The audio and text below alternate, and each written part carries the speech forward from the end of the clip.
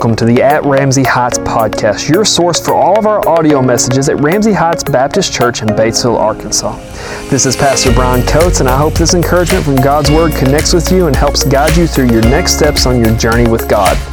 Enjoy today's message. Matthew chapter 19 today. If you've got your Bibles with you, I'd invite you to turn there. I guess before I start, I should go ahead and issue an apology.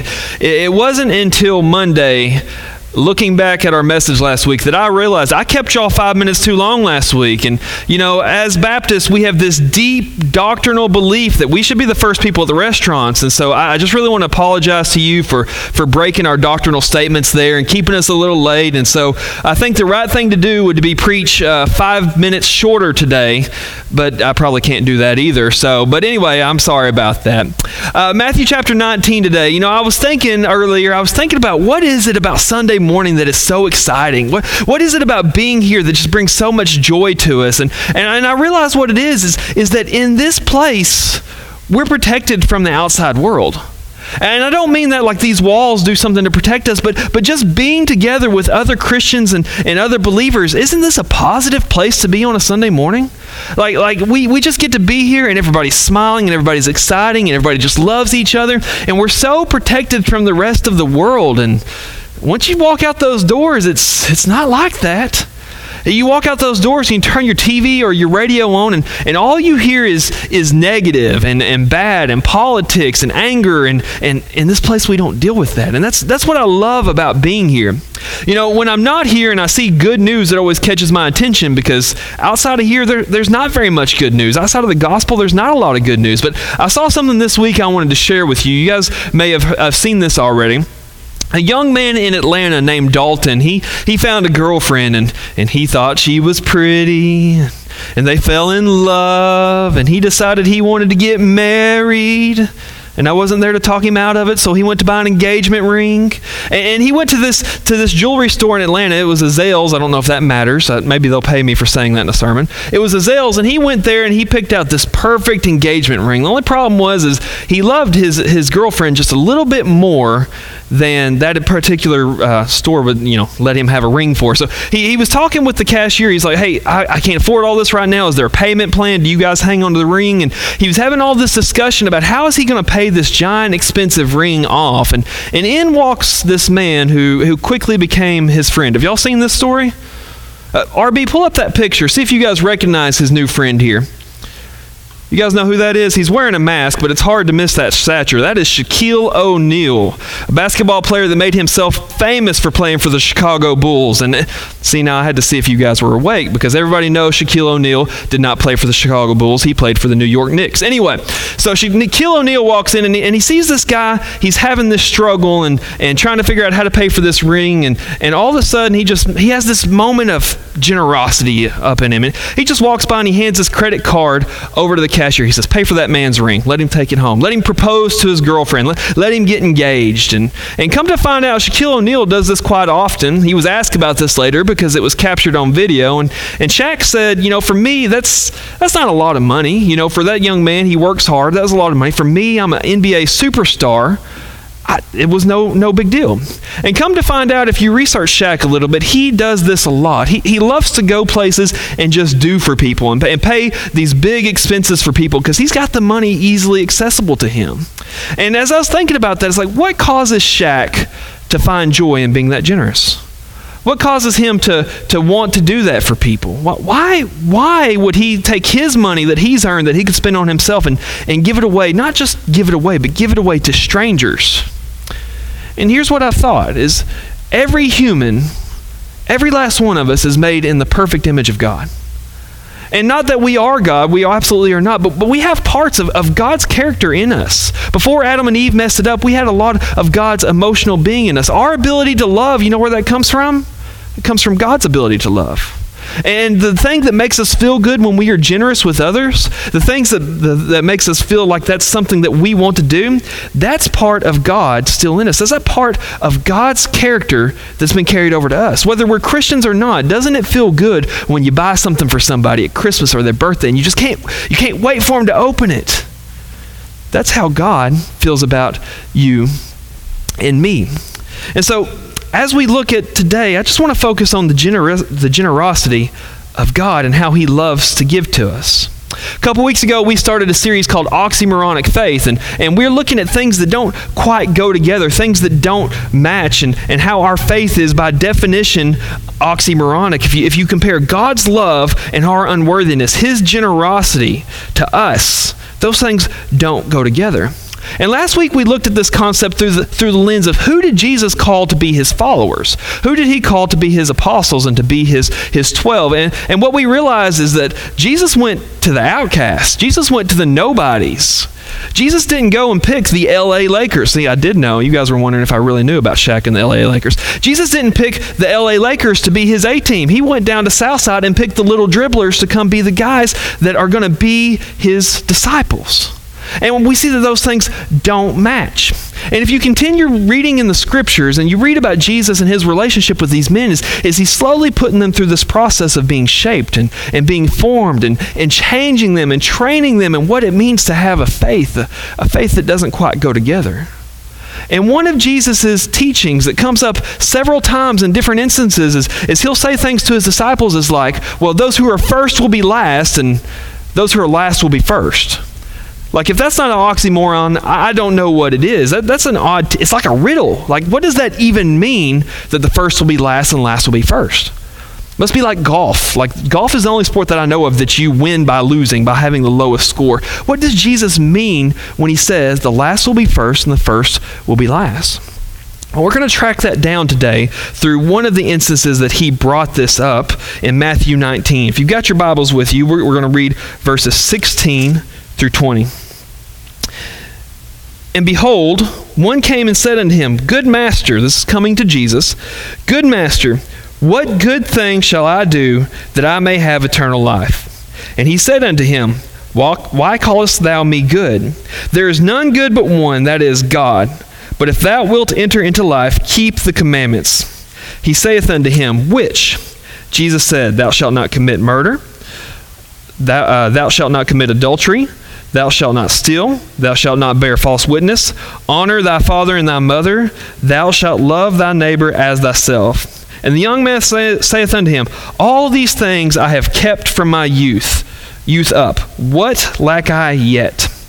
So Jesus is walking in, and this is what we call Jesus' earthly ministry. About 3 years, when Jesus turned roughly about 30, he collects these disciples and he begins walking around and he begins teaching this new style of faith. He begins taking people from Judaism and he's establishing what it looks like to be a Christian, to be a follower of Christ. And he says a lot of things that are countercultural.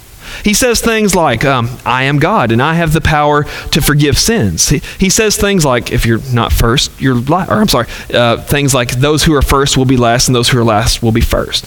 And he teaches humility in a place that was full of pride. And as Jesus is talking and teaching and healing people, he gathers a lot of attention. And people come to this belief that this guy is a prophet. He's special. And some come to that faith that they realize this is the Son of God. And this young man that walks up to him here, Mark calls him the rich young ruler. Matthew doesn't record that, but many know him as the rich young ruler. He comes up to Jesus and he asks this question. He knows that Jesus has the answer. He says, What must I do to get eternal life? What can I do to be one of your disciples? How do I get this everlasting life that you keep talking to everybody else about? But I want you to look at his wording. His wording is really important in how he says this. He says, What good thing must I do? Now, he's got his understanding of who Jesus is just a little bit backwards here. What good thing must I do? The answer to his question is standing in front of him, and yet he still tends to look at himself. Isn't that our natural reaction when we come upon a question or a problem? So we begin to look inward, begin to look at ourselves. You know what the biggest part of any bookstore is the self-help section. Like, how do I help myself? What can I do to change me? What can I do to fix this problem in my life? And that's what we tend to do, is we look at ourselves and say, what can I do? And at its base, we may tell ourselves that that's humility, that it's humility to look at ourselves and say, well, I can grow and I can be better. But in the instance of this man and in so many of our lives, that's actually pride coming up. When we look at ourselves and say, what can I do? Because that assumes that we have the power to change things. Here's a quick definition of the word pride. Anything that works with the word I. Anytime that we say I or me or even we, that's pride speaking. Because in our faith, in our oxymoronic faith, it's not about you and it's not about me. And it's not about what we can or can't do. It's about what Jesus Christ can do and what he has done for us. Our first take-home truth is this, is that we naturally look inward at our own abilities instead of looking at God's. And there's some that are sitting here today, and you may be facing some questions in your life. Like you've got some problems at work, or you're wondering what this Christianity thing is about, or you're wondering what faith is about, or how to get that eternal life, and you got the same problem that this rich young ruler had. The answer's right in front of you. The answer is the reason we came to worship today. But somehow we still keep looking at ourselves and say, how can I fix it? What can I do? How must I earn this? That's what this man came up to Jesus and he's asking. What's the code? There's a line somewhere. How do I cross the line where I know that I have salvation, that I have everlasting life? And because his answer was not, because his question was not, Jesus, how do I get eternal life? He was focused on himself privately saying, I. Because of that, Jesus gives him an answer. Keep the commandments. If you want to do something for yourself to get yourself eternal life, keep the commandments. That's how you get eternal life. And you may be sitting here today and you're going, okay, well, that's the line. There's the answer. But the answer here is complicated with Jesus. The answer here is complicated in what he's trying to show this young man.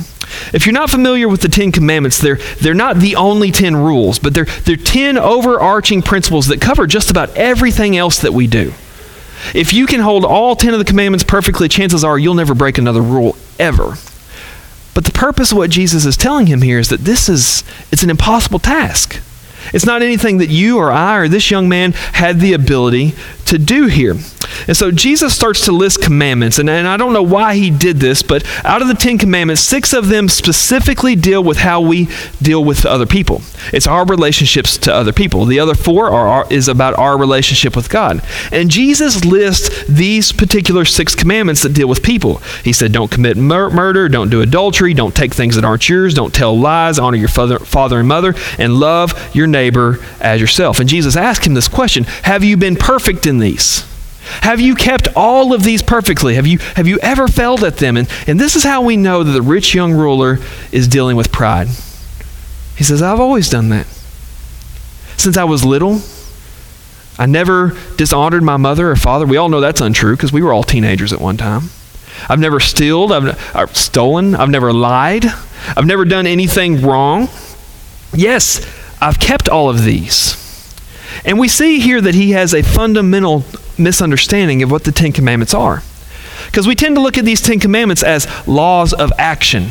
Don't break this rule. Don't cross that line. Don't say this thing. Don't do that thing. But when Jesus teaches, Jesus does not teach the 10 Commandments as laws of action. Jesus teaches them as laws of the heart. 2 specific that are listed here, Jesus calls out. He calls out to people and say, oh, you think you've never committed murder? Have you ever been so angry at someone that you've yelled at them? You've committed murder in your heart. Oh, you've never committed adultery. Have you let your eyes wander lustfully? Then you've committed adultery in your heart. See, Jesus has this definition of perfection when it comes to following the 10 Commandments as making sure that your heart is perfect, not just your actions. So, very simply, obeying a command does not equal having a perfect heart. And because these are laws of the heart, Jesus looks into this man's heart and he sees that his heart's not perfect. Just like mine's not perfect and just like your heart's not perfect. Jesus looks into this man's heart and he says, what is the one that he breaks the most? Jesus calls that out starting in verse 21. Jesus said unto him, if thou wilt be perfect, go and sell that thou hast, and give to the poor, and thou shalt have treasure in heaven, and come and follow me. But when the young man heard that saying, he went away sorrowful, for he had great possessions. So Jesus looks down into his heart, and he sees the imperfection there is that of these other 4 commandments Jesus could have pulled out, he realizes this man has a problem in his relationship with God. And he doesn't specifically say the word, but he calls out an idol in this man's life. Now, I know what you're thinking. When you think of an idol, you think of a tiki pole in a jungle somewhere where they've carved a face and they've gave it a name and they call it a god. And that's what we think of as an idol. But the truth of it is an idol is anything we worship before God. Anything. Your spouse can be an idol. Our kids can be idols. Our church can be an idol. Anything that we worship before God is an idol. And he looks into this man's heart and he sees that he has an idol that this man worships and that controls his life. And that is his own wealth. And so Jesus gives him the invitation, but he adds something to it. The same invitation we saw last week, that immediate invitation of follow me. We talked about the only criteria last week for answering this is an immediate answer of yes. But this time Jesus added something different to it. Jesus told him before this, well, go and sell your wealth and then follow me. So we're left with a question here, and this is something that has been argued in churches and misunderstood of the Bible for a very long time, is Jesus teaching this man to buy his salvation with works? Is he teaching him to give up everything, and that only by giving up everything, only by selling what you have, can you be saved? And then secretly, a few of us in here are questioning this. Does Jesus call me to buy my salvation? And the answer to both of those questions is no. That's not what Jesus is saying. You notice what Jesus says to him. He says, if you want to be perfect, you've got an idol in your life. You've got a problem that keeps you from being perfect, along with, I'm sure, many, many others. If you want to be perfect, you've got to get rid of your idol because you've broken the commandment of having other gods before God. And this man is faced with this challenge of how do I earn my salvation and be perfect, an unachievable goal. I hate to tell you, you're not perfect. I'm not perfect either.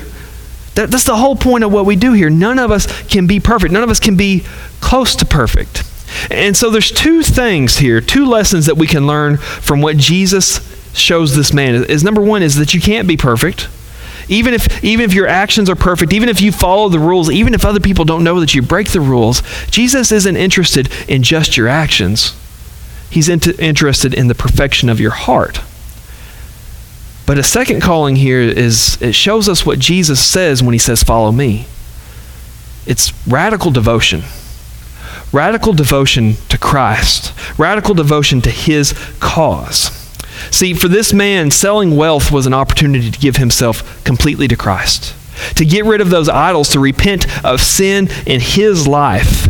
And so Jesus' invitation here is put me first. Put me first and follow me. And that is the calling of salvation, is to put Christ first in everything. There's 2 mistakes that people make about the scripture when it comes to this concept of this man being told by Jesus, because Jesus Christ said these words, said, sell everything and follow me. The first mistake people made is they think that this is a blanket command to all believers, that you can only be saved if you are, number 1, started out poor, or if you sell everything. And some people believe this is what Jesus meant to be a follower, is that you have to be able to sell everything and to live a life of poverty. There are people all over the world that are trying to earn their salvation by following this code of feeling like they have to be poor to be a Christian. But the second mistake that people make with this is that this command applies to nobody. A lot of us may have felt some relief when you hear this scripture and you think, okay, well, what does that mean? Does it mean that the Bible teaches we have to sell all of our stuff? Do I have to sell my house and all of those things to be saved? And the answer is no to that. And some of us in here, myself included, there's a sigh of relief when we realize that. Whew, good, that's not what Jesus is asking me to do. But the truth is that for some Christians, because we are called to radically follow him anywhere, for some of us, he does call us to do that. For some Christians, for missionaries, he calls them to sell everything that you own and follow him in ministry, or follow him as a missionary, or follow him by giving to the needy. And so the question that we have to ask ourselves here is, would you sell everything that you have to follow Christ?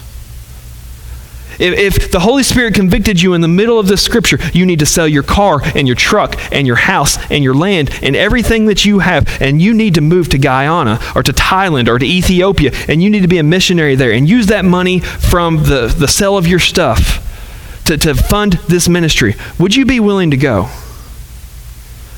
And if your answer to that is a little anxiety, and it scares you a little bit to think that that's a possibility when it comes to following God, I want to tell you that Jesus has just revealed an idol in your heart.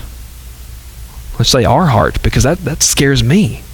Jesus reveals this idol and identifies us with this rich young ruler, is that we have things in our life that may draw us away from God. So there's two responses when Jesus calls us to follow him. There's two responses when a follower of Jesus is called to sacrifice something. Number one is you can walk away from that calling. You can hide from God's calling. You can walk away and say, I'm not going to do that. I'm not going to give my life to him that way. I was baptized. That was good enough. Maybe I'll get into heaven. I'm not going to follow Christ everywhere. I'm not going to surrender all. I'm not going to sell my things if he calls me to. I'm not going to give up my friends. I'm not going to give up the things that I don't want to give up. There's that option. But that's not following Christ. The second option is surrender to whatever God calls you to. It wasn't easy for me when God called me to be a pastor. I fought that for a long time, and I'm ashamed of that now, but I'll tell you, I really fought that for a long time. God, I'm not doing that. What if I have to work at a church and I don't make a lot of money? God, what if you decide to take me away from my family and from my home? God, what if you do that? I'm not doing that. I'm not surrendering that to you. But following Christ means that we surrender everything, and we walk into this place willing to surrender everything, not to earn our salvation, but because we love him and we value what he gives us more than what the world gives us. This rich young ruler, he says it walks away, and he says that he was sad. And the reason he was sad is he wanted to follow Christ. He wanted to go with Jesus. He wanted eternal life, but that draw of his wealth and his position and his title, it was too much. And so he walks away and doesn't take Jesus' invitation. As Jesus turns back to his disciples, he begins to explain to them. He explains what just happened, and he explains this. He said, it's very hard for a rich man to enter heaven. It's easier for a camel to pass through the eye of a needle than for a rich man to come to know Christ. Because their heart is going to be too tied up. They're too busy worshiping themselves and worshiping their possessions. And I know what we're thinking here in Batesville, Arkansas. You're like, that's right. Good thing I'm not rich. I would challenge you to do some research on how people in other countries live if you and I think that we're not rich. We may not be rich compared to our neighbors or to the business owner down the street, but we live in a rich world.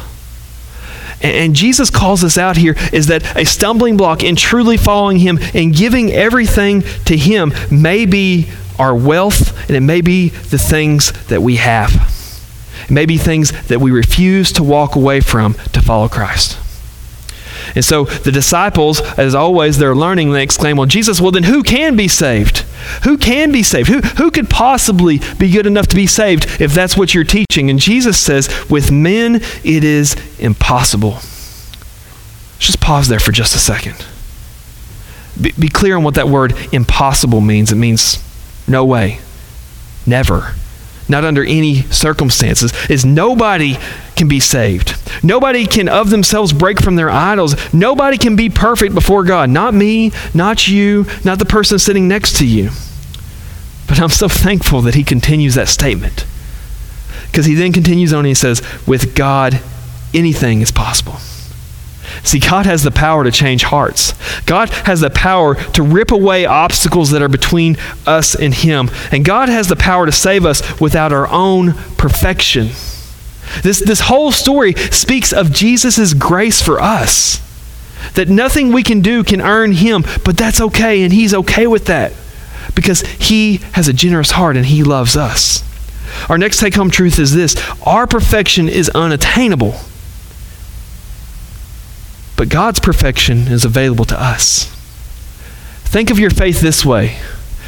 Your perfection is not required for God because his perfection is enough for you. That's all it takes, and that's all that matters. Well, cue Peter. You guys know Peter, right?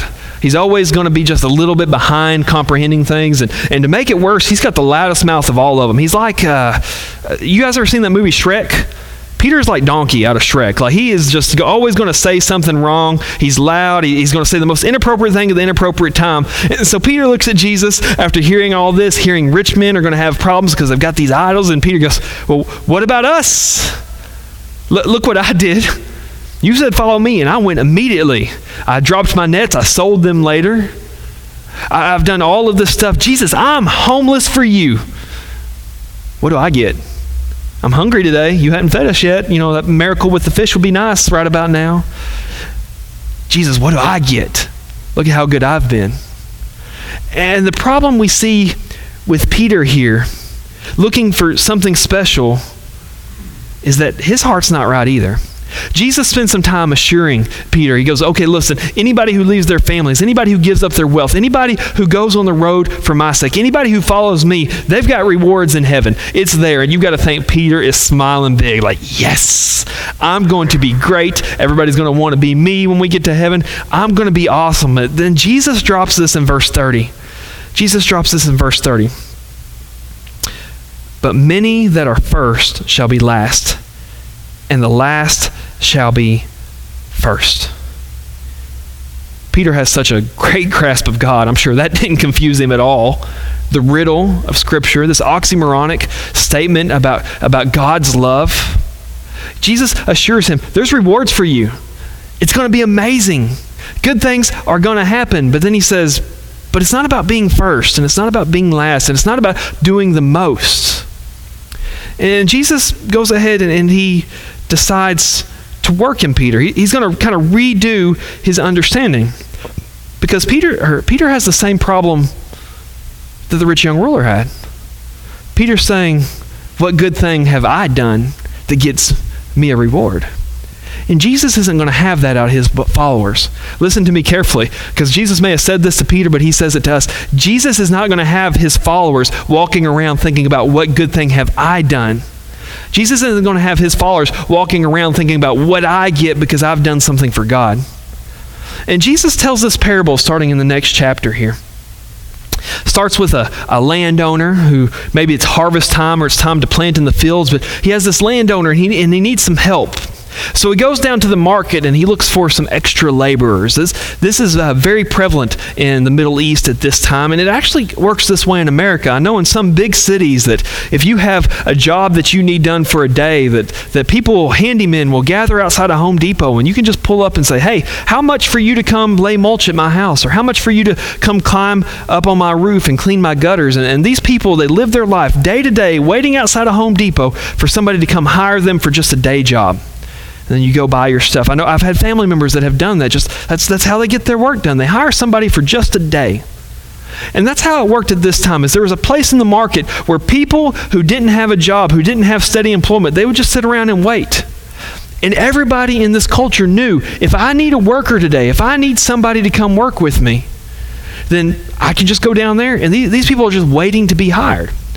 And so that's what this landowner does, is he goes down and he says, hey guys, I want to hire y'all. Now this is important about the understanding of the Scriptures, is that day laborers, these people were the bottom rung of society back then, the very bottom. They were lower than slaves. Now, we can't get into all the differences, but slavery in the Bible is not like American slavery, what we've been thinking of. Slaves could own possessions. Slaves would end up with a status in a household back in these times. Slaves had the ability to kind of work themselves into a better working condition. They at the very least had stability, but these day laborers that waited in the market, whether or not they ate that day was determined on if somebody would hire them. They were the bottom rung of society, the poorest of the poor, just waiting. One day, maybe somebody will hire me and give me a day's wages. And so imagine their excitement when this landowner comes and he says, hey, all y'all looking for work? And they're all like, yes, all of us are looking for work. So he says, okay, all of y'all come on to my house. I've got work for you today. This is about 6 o'clock in the morning. I'll pay you a normal day's wages. And they're all excited and happy. We're going to make money. We're going to take care of our family today. We have a job for today. The landowner walks back by that place again about 9 o'clock, and there's a couple more people sitting there. And he says, hey, I hired everybody here a little bit earlier. Would you like to come work for me too? Just the field's down there. Go get to work. And they're excited. And the same thing happens at 12 o'clock and at 5 o'clock in the afternoon. And the workday's over at 6. This landowner hires these laborers to come work for him. And when he is ready, he decides to pay them. This is chapter 20, verses 9 through 12. Listen to what happens. And when they came that were hired about the 11th hour, that's those that were hired at about 5 o'clock, they only worked 1 hour, they received every man a penny. Now let's just pause there for a second. Let me break this down. The word penny translated in this Bible is, it's not incorrect, but it's not what we think of. When this was translated, there was no American penny. So what the word here actually means is a coin, specifically a denarius. A denarius derives its name from the word deca, 10. It was about the price of 10 donkeys. That was the normal day's wages for any day laborer, is 1 denarius. Think of it like a minimum wage, but on a daily rate. So it's not that he's just paying them a penny. I know that we read that and we think that's really low there. So here we go, verse 9 again. And when they came that were hired about the 11th hour, they received every man a denarius. But when they first came, they supposed that they should have received more, and they likewise received every man a denarius. And when they had received it, they murmured against the good man of the house, saying, These last have wrought but 1 hour, and thou hast made them equal unto us, which have borne the burden of the heat all day. So here's what happens, is this guy who owns the land, he lines all these guys up that's working for him. He says, hey, if you worked for me today, get in line. Those of you who I hired latest, you go ahead and get in the front of the line. And the guy walks up there, and he had waited at that market most of the day. And he walks up there, he had worked just an hour. Imagine his delight when that landowner pulls out a full day's wages and says, here you go, 1 hour. Now, you have to think about, culturally, Jesus knew what people would think, and it's the same thing we would think first. If you were that person who was hired at 6 a.m., what are you thinking? I'm about to get that money. He's paying him a whole day's wages for 1 hour's work, and to me, I'm doing the math. I worked like 12 hours, and that's 12 denarius. That's 12 days' work he's going to pay me for. But when the people who were hired first get up there, they receive the exact same pay that last man hired does. How would you respond? Don't lie to me. I know how y'all would respond. You'd be mad. You'd be like, I can't believe him. He gives him as much money as he did us. Maybe if I had slept in this morning like Olivia, I would have still got paid for only an hour's worth of work as well. And so they're grumbling and they're mad, just like you and I would have been. Now, as just a side note here, as you look at it, it uses the word murmur or grumble. They're talking to each other. You guys know what I'm talking about. Can't believe they did that. They got their little secret conversation going on over there, talking about, I would never work for him again. I can't believe he'd do this to us, that we'd work all day and get paid the same as a man who only worked an hour. And if you look at this, I think there's something biblically that we need to pull out here is the reason they were unhappy was not because of what they got paid. At the beginning of the day, they agreed to work for a day's wages, and they were excited to go to work. I get to work today. But it's only when they compare their blessings to somebody else's blessings that they get agitated and aggravated and grumble and murmur among each other. See, I think there's a truth in the Bible here about us is that when we compare ourselves to others, or we compare what God has given us, that steals our joy, and it kills our joy. There's a lot of grumbling going on in churches these days, isn't there? Why do they get to do that? I wanted to do that.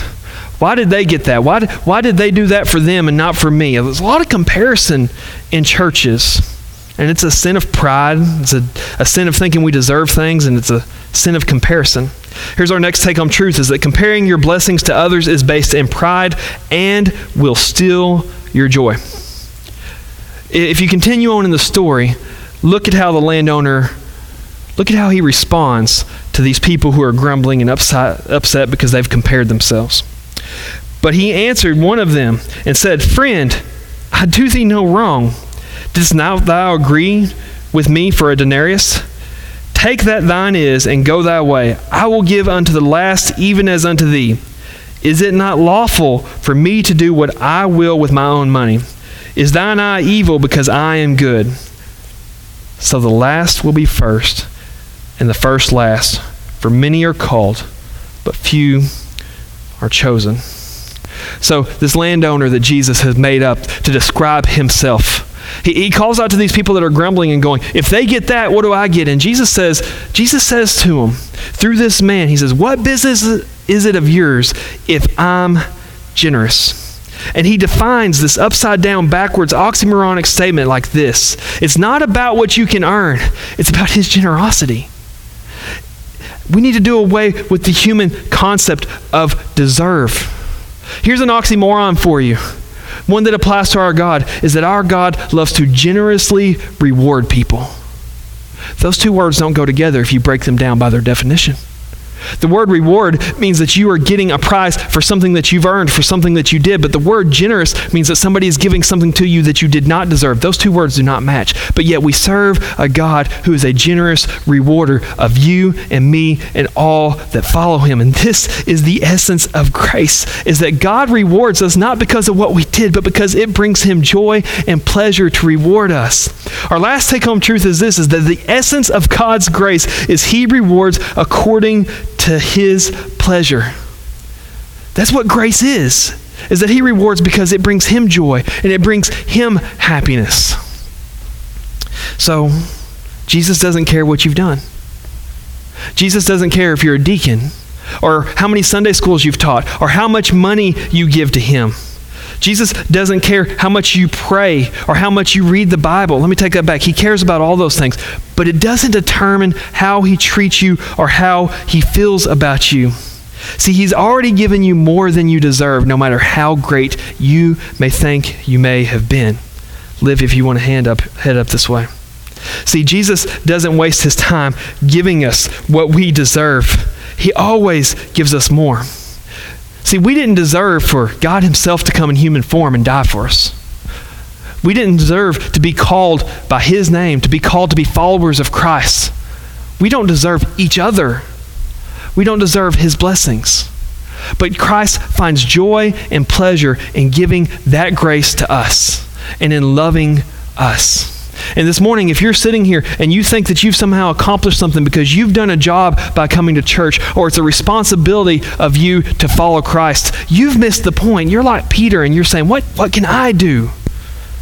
The point of what we do here is we serve God with praise and with humility because we know that no matter what we do or have done or will do, that Christ loves us and rewards us all generously.